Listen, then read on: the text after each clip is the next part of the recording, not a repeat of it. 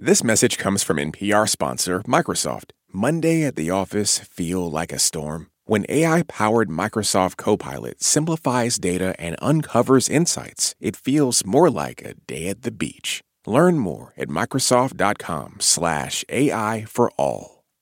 Hey, this is handsome Greg Rowland in Anchorage, Alaska.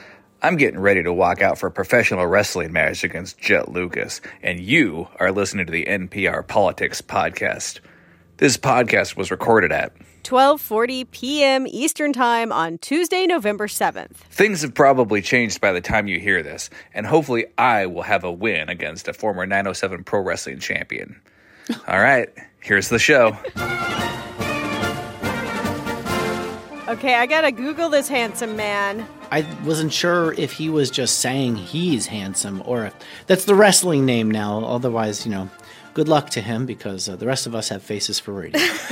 I actually went to a semi-pro wrestling match once at the local JCC, and it was wildly entertaining. That sounds like it could be. We're still talking about it. It's been years. Hey there, it's the NPR Politics Podcast. I'm Tamara Keith. I cover the White House. I'm Jimena Bustillo, and I cover politics. And I'm Domenico Montanaro, senior political editor and correspondent. The leading candidate for the Republican presidential nomination, Donald J. Trump, spent yesterday testifying in a New York courtroom. It's part of a civil fraud case that cuts to the very essence of his political identity. And this likely won't be the last time we see the former president in court as he faces multiple civil suits and 4 state and federal criminal indictments. Jimena, you were at the courthouse yesterday. You watched Trump's testimony. Remind us, what is this trial about? So this trial came about after a 3-year investigation by State Attorney General Letitia James. And she is accusing Donald Trump and his 2 oldest sons, Eric and Donald Jr., as well as other folks who worked within the Trump organization, of committing fraud. And by inflating the value, or in some cases deflating the value, of very popular properties, things like Trump Tower, Mar-a-Lago, staples of the Trump name and brand, in order to get better deals on insurance and loans and credit and, kind of anything they may have needed to show net worth. The lawsuit also alleges that he may have inflated the value of his net worth to get things like land on Forbes' top 100 list. Now, wanting to be or striving to be on Forbes' top 100 list is not a crime, but manipulating the value of your assets up or down for financial gain is fraud and is a crime. Domenico, what is New York State trying to prove here? What have they already proven? Where are we? Well, the Trump Organization is already found civilly liable for fraud, for overvaluing their properties in some cases, for undervaluing their properties in some cases, to get better terms on loans. And, this is something that was apparently perpetual. The thing that had struck me in this trial before Trump had testified was just how much people had put their hands up, said, not me, wasn't me. His sons, Donald Trump Jr. and Eric Trump, had testified and essentially said that, yeah, they were on some of these emails. Sure, they were on some of these calls, but really they were too busy and didn't really have a say in these valuations. They relied on their accounting firm. The former president himself, though, in his combative style yesterday, really sort of undermined that, talking about how he felt many of his properties were undervalued, showing just how intimately involved he is in each of these properties and their valuations. Jimena, there were a lot of questions heading into this testimony about whether Trump would bring his usual bombast and political arguments to the courtroom. And, he's been making a lot of these arguments outside of the courtroom and on social media, or whether he would be more sedate, given that he is testifying in a case that could decide whether he can even conduct business in New York anymore. So which Trump showed up? It was a little bit of both. We didn't necessarily get the audibly loud, excited, hand-waving Trump that you see at rallies. However, that didn't stop him from making accusations and sliding in those jabs about how he finds that this trial is a waste of time, how he thinks that the attorney general is a political hack, including jabs at the judge himself and how he thinks the judge is not going to be fair to him. He was able to slide those into really winding and tangential answers about his financial statements. And so that angered the judge. And Judge Arthur Engoron multiple times throughout the trial raised his voice and asked Trump's lawyers to control him, to, control the answers. These are yes or no questions. The Trump legal team did not always agree with that and instead said, this is, the front runner for the GOP nomination. He deserves to talk and we're here to hear what he has to say. And the judge was like, no, we're not. And was like, there needs to be shorter answers, control him. Wait, they literally said in a fraud trial that is not about his plans to be the Republican nominee. They literally said, but he's a presidential candidate, let him speak. Yes, that was, one of the things the Trump legal team really relied on is this is not normal. This is not a normal case. He's a former president. He could be the next president is what they said.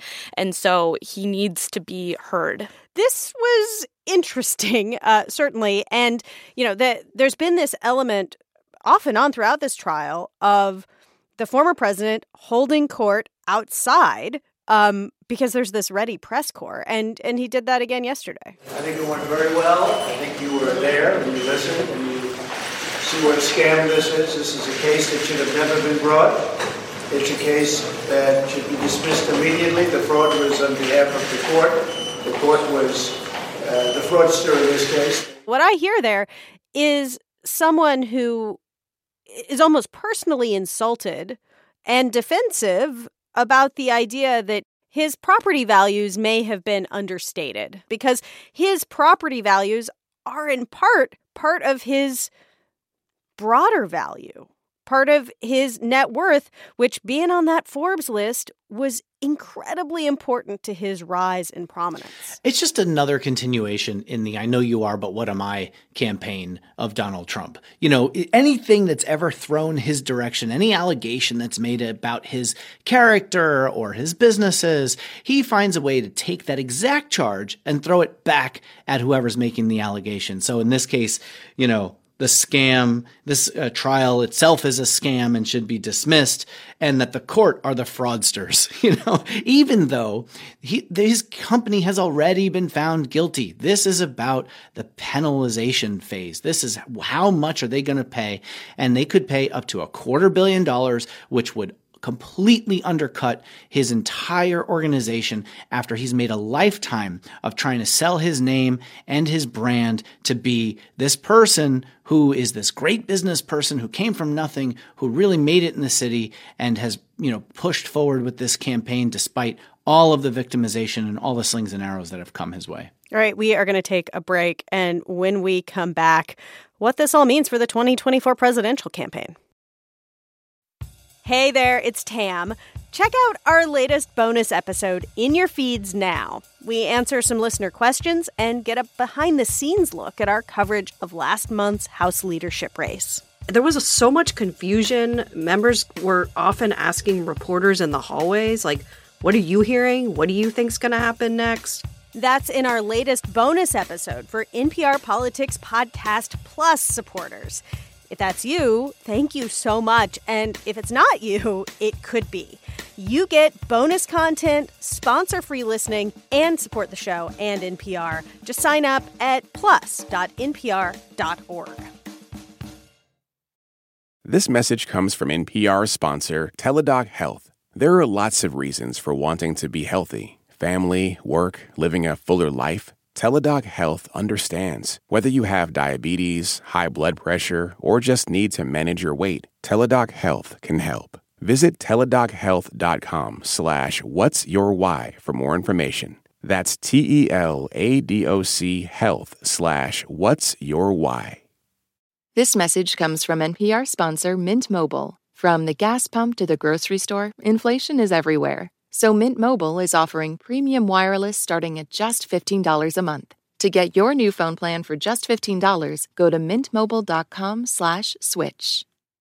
This message comes from NPR sponsor Mint Mobile. From the gas pump to the grocery store, inflation is everywhere. So Mint Mobile is offering premium wireless starting at just $15 a month. To get your new phone plan for just $15, go to mintmobile.com/switch.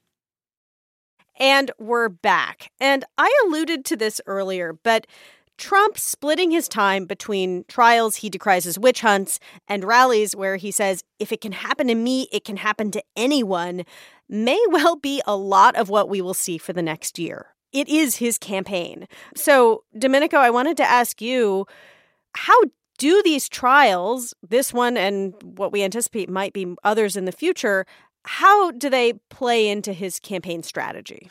Well, it's a collision like we've never seen before, this legal and political calendar. And, they're really kind of winging it in a lot of different ways. What the strategy from the Trump campaign and from the Trump legal team has been to try to dismiss these cases, to delay these cases, to get them off of the 2024 calendar. But that's just not going to happen, as we're seeing, because there are so many cases. I mean, we're talking about 4 different cases that he's involved in. And it's going to be the kind of thing that really splits his attention. Like we saw this week, he's in a position where he has such a tremendous lead in the polls in the GOP primary that he has a bit of this luxury to be able to spend so much time at this trial. In a lot of cases, Trump world really believes that because of the trials, it's really insulated him more with the Republican base because he's been able to convince them that he's the victim here. But as these things go along, and whether or not there are guilty verdicts and convictions and these things start to pile up and other candidates, maybe winnow to one potential candidate who's a primary Trump alternative,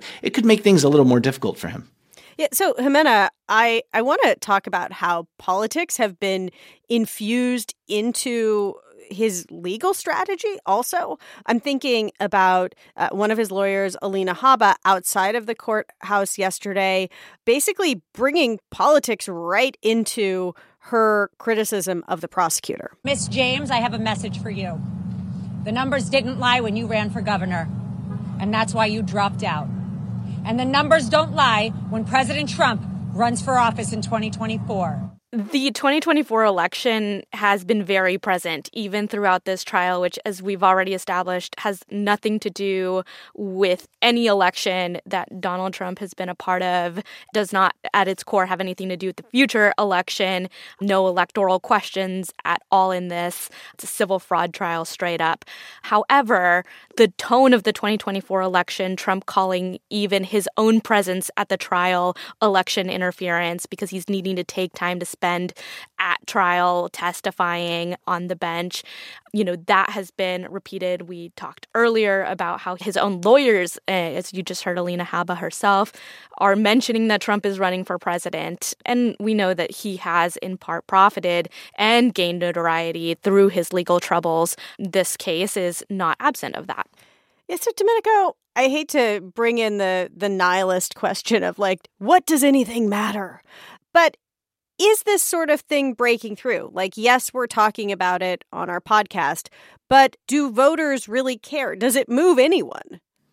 Well, views of Trump have been so cemented for so long that it's hard to say what will matter or what won't matter. This is unprecedented. This is the kind of thing that we have never seen before in American history. We may never see again in American history a president or a former president facing these many charges while at the same time running. So I think we have to be open to the idea that things could make a difference. We just don't know. We can't predict the future or how it's going to go. At this point, the Trump team has been able to use these allegations and indictments and charges to his benefit, frankly. They've been able to raise money off of it. They've been able to insulate themselves in the polling. They've been able to maintain the spotlight. As Trump has always liked to talk about, no press is bad press. He really has sort of lived that moniker for most of his adult life. Now, will convictions make a difference? Very well could. And we're starting to hear some of the candidates talk about this. Former Florida Governor Ron DeSantis, for example, who is still continuing to try to be the alternative to Trump, is saying that he thinks that a conviction would be fatal. Whether it will or won't, we don't know. And what is fascinating here is that while all of this is going on, while a judge has already decided that the Trump Organization committed fraud, it doesn't seem to have had any sort of effect on his electability. In fact, there have been multiple polls in recent days that show both that Republican voters, Iowa caucus goers, really prize electability, and they believe Trump is the most electable candidate, which in some ways undercuts the arguments of someone like a Ron DeSantis or a Nikki Haley. Well, I mean, the person that continues to be talked about is Nikki Haley. I mean, we have the debate coming up tomorrow, and, she's somebody who, with the issue set that's happening in the world, wants to be able to sort of draw this distinction between the sort of Trump MAGA right-wing populism and, sort of traditional Republican hawkishness and, promoting the U.S. role in the world. So we've got some time here. Yes, the Iowa caucuses are coming up quickly, but the field is going to winnow itself. There's only 5 candidates on the debate stage this week. And, what's going to happen after certain candidates don't make what they wanted to make in Iowa, New Hampshire, South Carolina? If Nikki Haley is able to finish in the top 2 in Iowa, for example, ahead of Ron DeSantis, do well in North Carolina, win in South Carolina, well, that's a path for her to be a principal alternative to Trump and try to pick off a lot of delegates into Super Tuesday. Jimena, as we close this out today, I just want to ask you, what is at stake for Trump in this trial, in this phase of this case, for his businesses and also for his brand and his legacy? Yeah, well, at risk here just materially is, at most a $250 million fine, but also his ability to conduct business in New York. And you have to remember, New York City is Trump's hometown. This is where, he was born. This is where the Trump Organization really fledged and has become popular, name brand, even from before he was president or considered running for presidency. And so we might see Trump and the Trump Organization brand kind of need to go through a metamorphosis, for lack of better terms, if they are no longer allowed to exist in New York. And what that looks like, I don't know, but it will have to change. All right, well, we are going to leave it there today. A brief note, as Domenico mentioned, there is a Republican presidential primary debate taking place tomorrow night in Miami. So we will be in your feeds later than usual with our coverage and analysis of that debate. Keep an eye out for that. I am Tamara Keith. I cover the White House. I'm Jimena Bustillo, and I cover politics. And I'm Domenico Montanaro, senior political editor and correspondent. And thank you for listening to the NPR Politics Podcast. This message comes from Jackson. Seek clarity in retirement planning at Jackson.com. Jackson is short for Jackson Financial, Inc., Jackson National Life Insurance Company, Lansing, Michigan, and Jackson National Life Insurance Company of New York, Purchase, New York. At this year's Oscars, Oppenheimer took home the award for Best Picture, Emma Stone and Robert Downey Jr. also picked up wins, and Ryan Gosling brought the Kenergy. For a recap of all the highlights, listen to the Pop Culture Happy Hour podcast from NPR.